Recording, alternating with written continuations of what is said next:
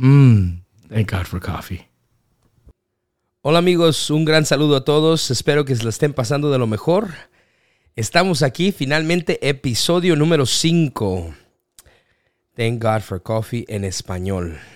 Para aquellos que están viendo, o más bien están escuchando los episodios, le voy a invitar que vea todos los episodios. Por alguna razón, el grupo de español está viendo nomás el episodio número 3. Le invito, por favor, hay episodio número 1 y hay episodio número 2. Es importantísimo que apoye el ministerio. Créame que estamos haciendo esto con todo nuestro corazón y la verdad se lo agradecemos con todo corazón también. Que ustedes están tomando el tiempo de escuchar, de conectarse. Yo entiendo y conozco que a muchos de nosotros todavía no sabemos mucho de lo que es los podcasts y las bendiciones que hay en enseñanza, pero honestamente algo que el Señor me mostró a mí hace como más de un año fue que las cosas iban a cambiar en el sentido del cuerpo de Cristo.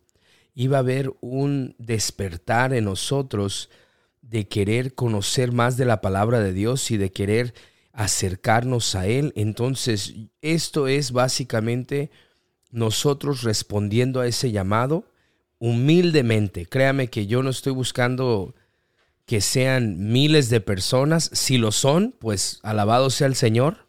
Si es lo que eso nos va a dar el Señor, pues qué bueno. Pero la verdad es de que nosotros queremos darle agrado al Señor. Y la verdad es de que queremos ser de bendición. En el sentido de que si yo he sido una persona que he tenido el privilegio de sentarme con muchas personas a hacer estudios bíblicos, y cuando hemos hecho estudio bíblico, la idea de este podcast vino porque hermanos de la iglesia, un gran saludo a Family Worship Center Toleson en Phoenix, Arizona. Un gran saludo a todos mis hermanos en Cristo. Dios me los bendiga. Y créame, la idea de este podcast salió porque habían hermanos o hermanas que pedían venir a la casa a tener un estudio bíblico con nosotros, conmigo, con mi esposa o conmigo mismo, si era un hermano, ¿verdad? Y la verdad es de que cuando teníamos el estudio, nos hacíamos una tacita de café, empezábamos a charlar, empezábamos a estudiar, y el estudio, por más largo que fuera, no pasaba de ser una hora. Sí, una hora, hora y media, y hablando de problemas y el trabajo y nuestros hijos y el matrimonio. Estamos estudiando la palabra 20, 30, 40 minutos máximo, ¿sí? Entonces, ¿por qué le digo esto este día? Le digo esto porque nosotros ya, miren, si vio todos los 5, este es el 5º episodio, si se aventó los primeros 4, ya contando 5 y posiblemente 6 o 7, vamos a haber estudiado el libro de Juan, nomás capítulo 1, aproximadamente más de 2 horas. Y eso sin contar el que hablamos del café y nos divertimos poquito. Pero quiero que usted vea qué tan buena herramienta puede ser esto para usted en su vida día a día, en su matrimonio, en su ministerio. Y la verdad es de que eso queremos ser de bendición. Si usted es líder en su iglesia o tiene una célula, tiene un grupo de estudio bíblico, todo lo que usted aprenda aquí, quiero que usted conozca que es de Dios, no es mío. Dios me lo ha otorgado, amén, por medio de oración y enseñanza y experiencia y el ministerio. Pero esto no es mío, esto es del Señor. Y yo simplemente quiero ser usado por Él para su honra y su gloria, y quiero darle toda la honra a Él, porque Él es el que hace todo, amén. Entonces, si no ha visto los primeros episodios, véalos. Episodio número 1, episodio número 2, el 3 sí lo están viendo, eso sí estamos viendo, y la verdad es que estamos muy emocionados porque mucha gente nos ha dicho que se han sentido muy bien escuchando el podcast, y por la verdad queremos ser de gran bendición a todos. Dios me los bendiga grandemente. Ese es episodio número 5. Thank God for coffee en español. Entramos al dato interesante acerca del café Mi productor está listo. A ver, le voy a hacer una pregunta. ¿Quién inventó el café? ¿Quién inventó el café? Entonces, vemos aquí. Esto, la verdad, es un dato que yo no lo creo. Le soy sincero que yo no le creo, pero el productor Ángel aquí me encontró este dato y pues lo vamos a contar como válido, pero pues no, yo lo veo que no tiene mucha información. Dice aquí, la persona que se dice inventó el café era un pastor de cabras en Etiopía en el año 500, fíjese, que él empezó a notar que sus cabras estaban actuando de una manera muy sospechosa y muy altaneras porque se habían comido los granos del café. Y él llevó a cabo y le dio la información a unos monjes y los monjes se encargaron de hacer lo que es el café que conocemos ahora. Agarraron le dicen, en inglés le dicen las cerezas del café, fíjese. Agarraron las semillitas, los frijolitos del café y ahí es donde empieza supuestamente, yo no sé, es un dato pues muy interesante, ¿verdad? La verdad es de que nosotros estamos aquí para estudiar más de la palabra de Dios. El café nos encanta, nos gusta, a mí me gusta mucho, pero la verdad es de que pues queremos lo importante, lo principal, hacerlo lo principal. Y lo principal pues es que la palabra de Dios, amén. Amén. Si ha estado escuchando los episodios, como le dije, hemos estado estudiando Juan capítulo 1 y como le digo, quiero ser de gran bendición en el sentido de que nadie hubiera venido a mi casa y hubiéramos estado 2 horas sin parar en el capítulo 1 de Juan. Y la verdad es de que les agradezco de todo corazón que hayan estado escuchando los episodios y espero que esto haya sido de gran bendición a cada uno de ustedes y que siga siendo por largo tiempo.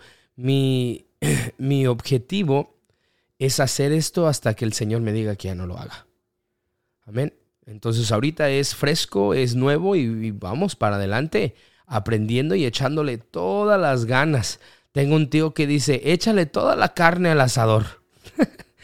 Bueno, eso es lo que vamos a hacer para Cristo. Amén. Capítulo 1 en Juan, el Evangelio de Juan, capítulo 1, vamos a leer del versículo 29 hasta el 34. Amén. Vamos a escuchar una porción de escritura. Yo sé que siempre le digo que es algo muy importante, clave. Esto es muy bueno y muy importante y va a ver por qué. Empezamos, versículo 29, Reina Valera, 1960, dice así: el siguiente día, Juan, hablando de Juan Bautista, vio Juan a Jesús que venía a él y dijo, he aquí el Cordero de Dios que quita el pecado del mundo.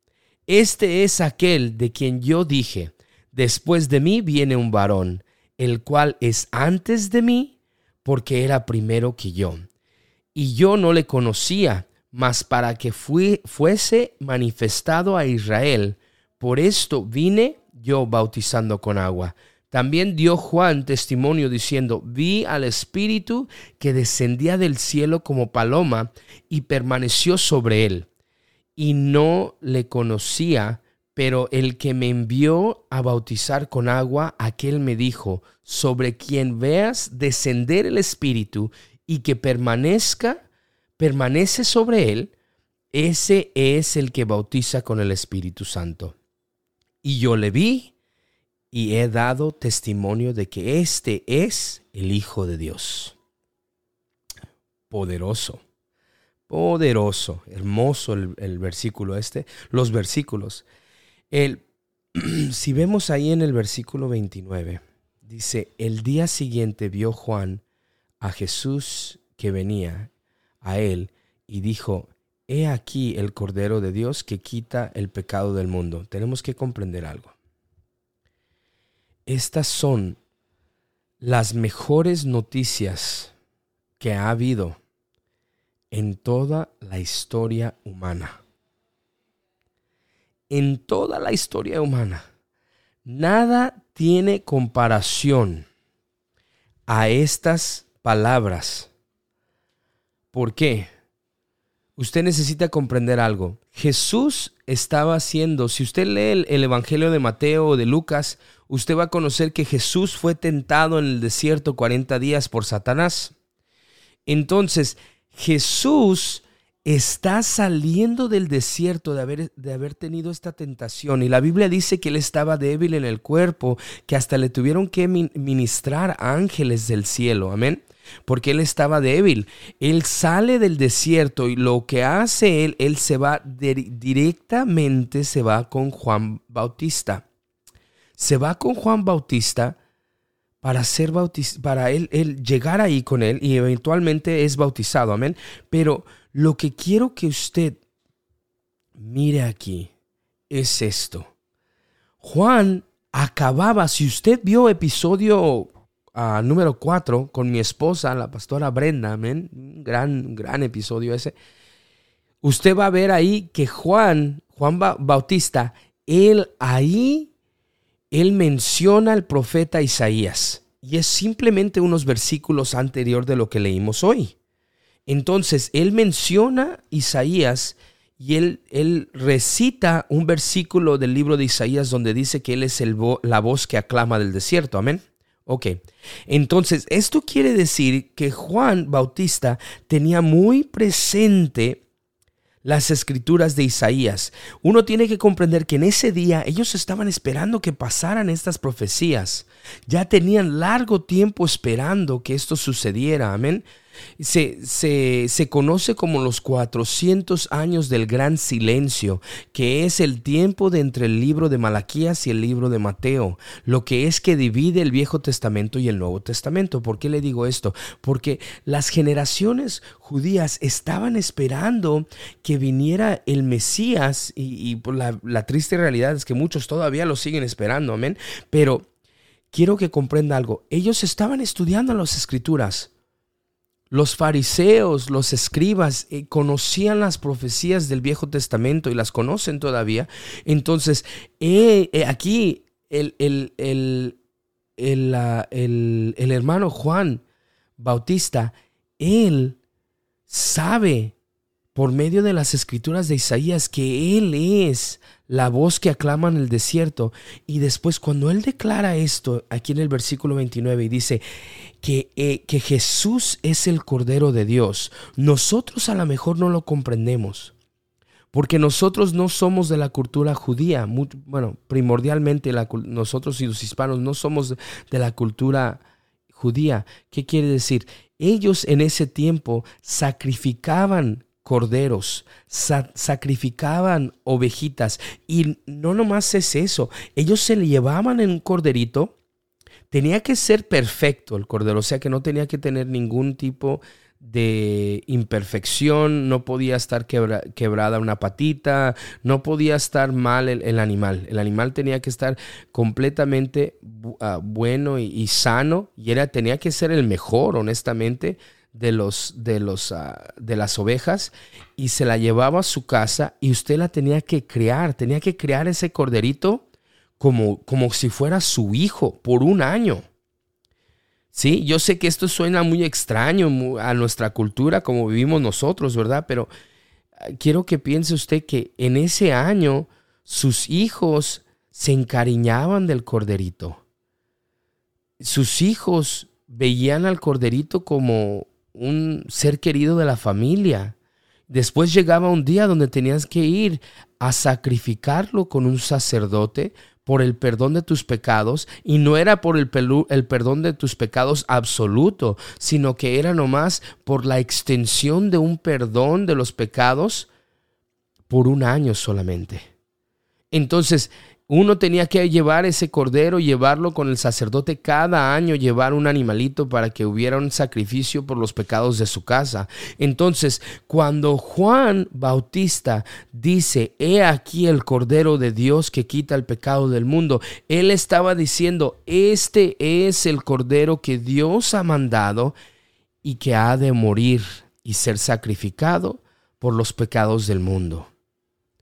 Póngase a pensar eso. ¿Por qué? Porque sin este sacrificio de Jesucristo en la cruz del Calvario, usted y yo todavía estuviéramos esperando el juicio de Dios por nuestros pecados. Pero porque usted y yo hemos aceptado el sacrificio que hizo Jesús, porque hemos aceptado que Él murió por nosotros, nosotros hemos recibido la gracia de Dios, que es muy diferente. Amén. Entonces me pongo a pensar y digo, wow, qué amor la del Mesías, la del Cristo, que después de haber estado tentado 40 días en el desierto, después llega ahí con Juan y Juan Bautista declara, he aquí el Cordero de Dios que quita el pecado del mundo. Ya Jesús sabía desde el comienzo a dónde iba a ir. Amén. Esta era la voluntad de Dios. Mire, versículo 30. Este es aquel de quien yo dije, después de mí viene un varón, el cual es antes de mí, porque era primero que yo. Aquí Juan Bautista está diciendo y está reconociendo que Jesús es el alfa y el omega, el comienzo y el fin. Que conforme en la carne, Juan Bautista era 6 meses más grande que Jesús. Él está declarando que Jesús ya era desde el comienzo de la creación. Él era primero, amén. Versículo 31. Y yo no le conocía más para que fuese manifestado a Israel. Muchas veces nosotros hacemos el gran error que creemos que Jesús es cristiano. Jesús no escogió ser cristiano. Él establece el camino y nosotros nos hacemos cristianos. Y el llamarse cristiano quiere decir que usted sigue el camino de Cristo. Pero Jesús, cuando llega a este mundo, Él escoge venir a la raza judía. Él viene a la cultura judía, a las 12 tribus. Amén. Entonces, ellos tenían que rechazarlo. Si Israel no rechaza a Jesús, usted y yo no tenemos perdón de pecados. Por eso, y vamos a leer más, me parece que es en el capítulo 3, vamos a leer cómo Jesús se esconde. Amén. Jesús se esconde de los judíos para que no lo hicieran rey a fuerzas. Amén. La voluntad de Dios era que los judíos le rechazaran a Él para que usted y yo nos llamamos gentiles. Cuando la Biblia dice gentiles, ¿qué quiere decir? Que nosotros no somos por sangre, no somos de las 12 tribus de Dios. Entonces tenía que ser manifestado primero a Israel. Ve ahí versículo 31. Yo no le conocía más para que fuese manifestado a Israel. Por esto vine yo bautizando con agua. Mire, Juan Bautista fue enviado para preparar el camino, dice la palabra de Dios. Él va primero predicando el arrepentimiento para que la gente cuando escuchara se arrepintiera y fueran bautizados, pero estaban bautizándose en el orden del arrepentimiento. Mire, versículo 32. También dio Juan testimonio diciendo, vi al Espíritu que descendía del cielo como paloma y permaneció sobre él. Quiere decir que cuando Jesús es bautizado, desciende el Espíritu Santo y Juan ve el Espíritu Santo. Dice como paloma. Muchas veces lo vemos en las películas y es una literal paloma, pero no sabemos exactamente lo que vio Juan. Sabemos que vio al Espíritu Santo, pero no sabemos si fue algo grande, algo que resplandecía, hermoso, no sé, color arcoíris, no sabemos, pero se mantenía como una paloma volando arriba de Jesús, amén, y permaneció sobre él. Y mire, versículo 33, y yo no le conocía, pero el que me envió a bautizar con agua, eso es importantísimo. Si usted tiene su Biblia ahí, póngale una estrellita o no sé, con un highlighter ahí, márquelo, porque es tan importante. Yo no le conocía, pero el que me envió a bautizar con agua. ¿Qué está diciendo Juan? A mí Dios me envió. Si usted conoce la palabra de Dios, sabe que Juan era un extraño, era peculiar, dice la palabra. ¿Por qué? Porque él vivía en el monte, se vestía con cueros de animal y comía langostas y comía insectos, comía miel, dice la palabra de Dios. Era un tipo extraño. Entonces, aquí donde dice él esto, dice: yo no le conocía, pero el que me envió a bautizar con agua. Cuando los fariseos vienen a Juan y le hacen la pregunta que por qué bautizaba, con qué autoridad bautizaba, quiero que usted conozca algo. Hay muchos de ustedes, y lo sé por el Espíritu Santo, que Dios les ha pedido que ustedes hagan y obren algo en el reino de Dios para Él, o que usted transforme su vida para Él, y usted no se ha atrevido porque suena o se oye como algo extraordinario, algo fuera de lo normal. Entonces, Juan estaba diciendo: yo bautizo con agua porque Dios me ha enviado. Fíjese, es como este podcast, lo acabamos de empezar, pero honestamente, yo creo con todo mi corazón que lo empezamos porque Dios me ha enviado a empezarlo. Ya lo que Dios vaya a obrar con él, pues Dios sabe lo que vaya a hacer con él. Yo me entrego a lo que la voluntad que él quiera, amén. Y oro para siempre ser humilde, y oro para ser usado en el reino de Dios, y oro creyendo que Dios tiene un buen propósito para esto. Pero igual Juan dice: a mí me envió Dios a bautizar con agua. Fíjese, aquel me dijo: sobre quien veas descender el Espíritu y que permanece sobre él, ese es el que bautiza con el Espíritu Santo. Aleluya. Y yo le vi y he dado testimonio de que este es el Hijo de Dios. Las palabras de Juan Bautista. Es muy importante, extremadamente importante, que usted comprenda que la Biblia habla de diferentes bautizos. Habla del bautizo de agua y habla del bautizo de fuego. Amén. Habla del bautizo del Espíritu Santo. ¿Por qué le digo esto? Porque si usted está bautizado por agua, pues aleluya, alabado sea el Señor. Qué bueno que usted está bautizado por agua. Pero tiene que haber un bautizo del Espíritu Santo, que es un bautizo de fuego, y es un fuego que perfecciona, que refina. Cuando uno obtiene oro, uno pone el oro en el fuego, y el fuego le quema todas las impurezas al oro. ¿Por qué le digo eso? Porque Dios nos ha llamado a que haya una transformación en nuestro día a día, una transformación en cómo vivimos, cómo pensamos, qué es lo que hacemos, qué es lo que obramos, si ponemos a Dios como nuestra prioridad. Entonces, mi deseo para usted es de que todo episodio, todo estudio que tengamos, usted se lleve algo de aprendizaje en las cosas de Dios. Amén. La palabra, recuerde que le dije que las escrituras están escritas en griego. El lenguaje original de las escrituras del Nuevo Testamento están en griego. Entonces, la palabra espíritu en griego es la palabra penuma. Y la palabra penuma significa aliento, significa viento, significa espíritu, significa muchas cosas. Entonces me puede decir: ¿cómo sabes entonces, pastor, cómo sabemos que estamos hablando de Dios? ¿Cómo sabemos que es el Espíritu Santo? Porque cuando hablan del Espíritu Santo en el Nuevo Testamento le ponen la palabra agio, y agio es santo. Eso nomás viene de Dios. Agio, penoma, agio. Quiere decir Espíritu Santo. ¿Y por qué le digo esto hoy?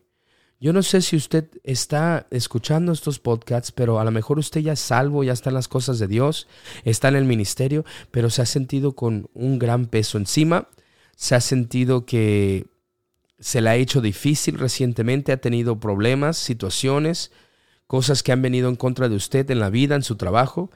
Le invito que usted sienta ese esa frescura, ese nuevo viento bajo sus alas. Penoma, el viento del Espíritu Santo que llegue y que refresque su vida. Si ha tenido pensamientos que la verdad no han sido buenos, le invito a que usted le pida a Dios que se los remueva. Entrégueselos al Señor. Dígale: Señor, yo te entrego todo pensamiento que ha venido a perturbar mi mente, que me haya puesto en una mala actitud, en un mal carácter en contra de ti, Señor. Y pido de todo corazón que esto haya sido una gran bendición para sus vidas. Dios me los bendiga a todos grandemente. Nos vemos en el episodio número 6 y hasta ese día, pues tomen poquito café y ámense los unos a los otros. Dios los bendiga, amigos.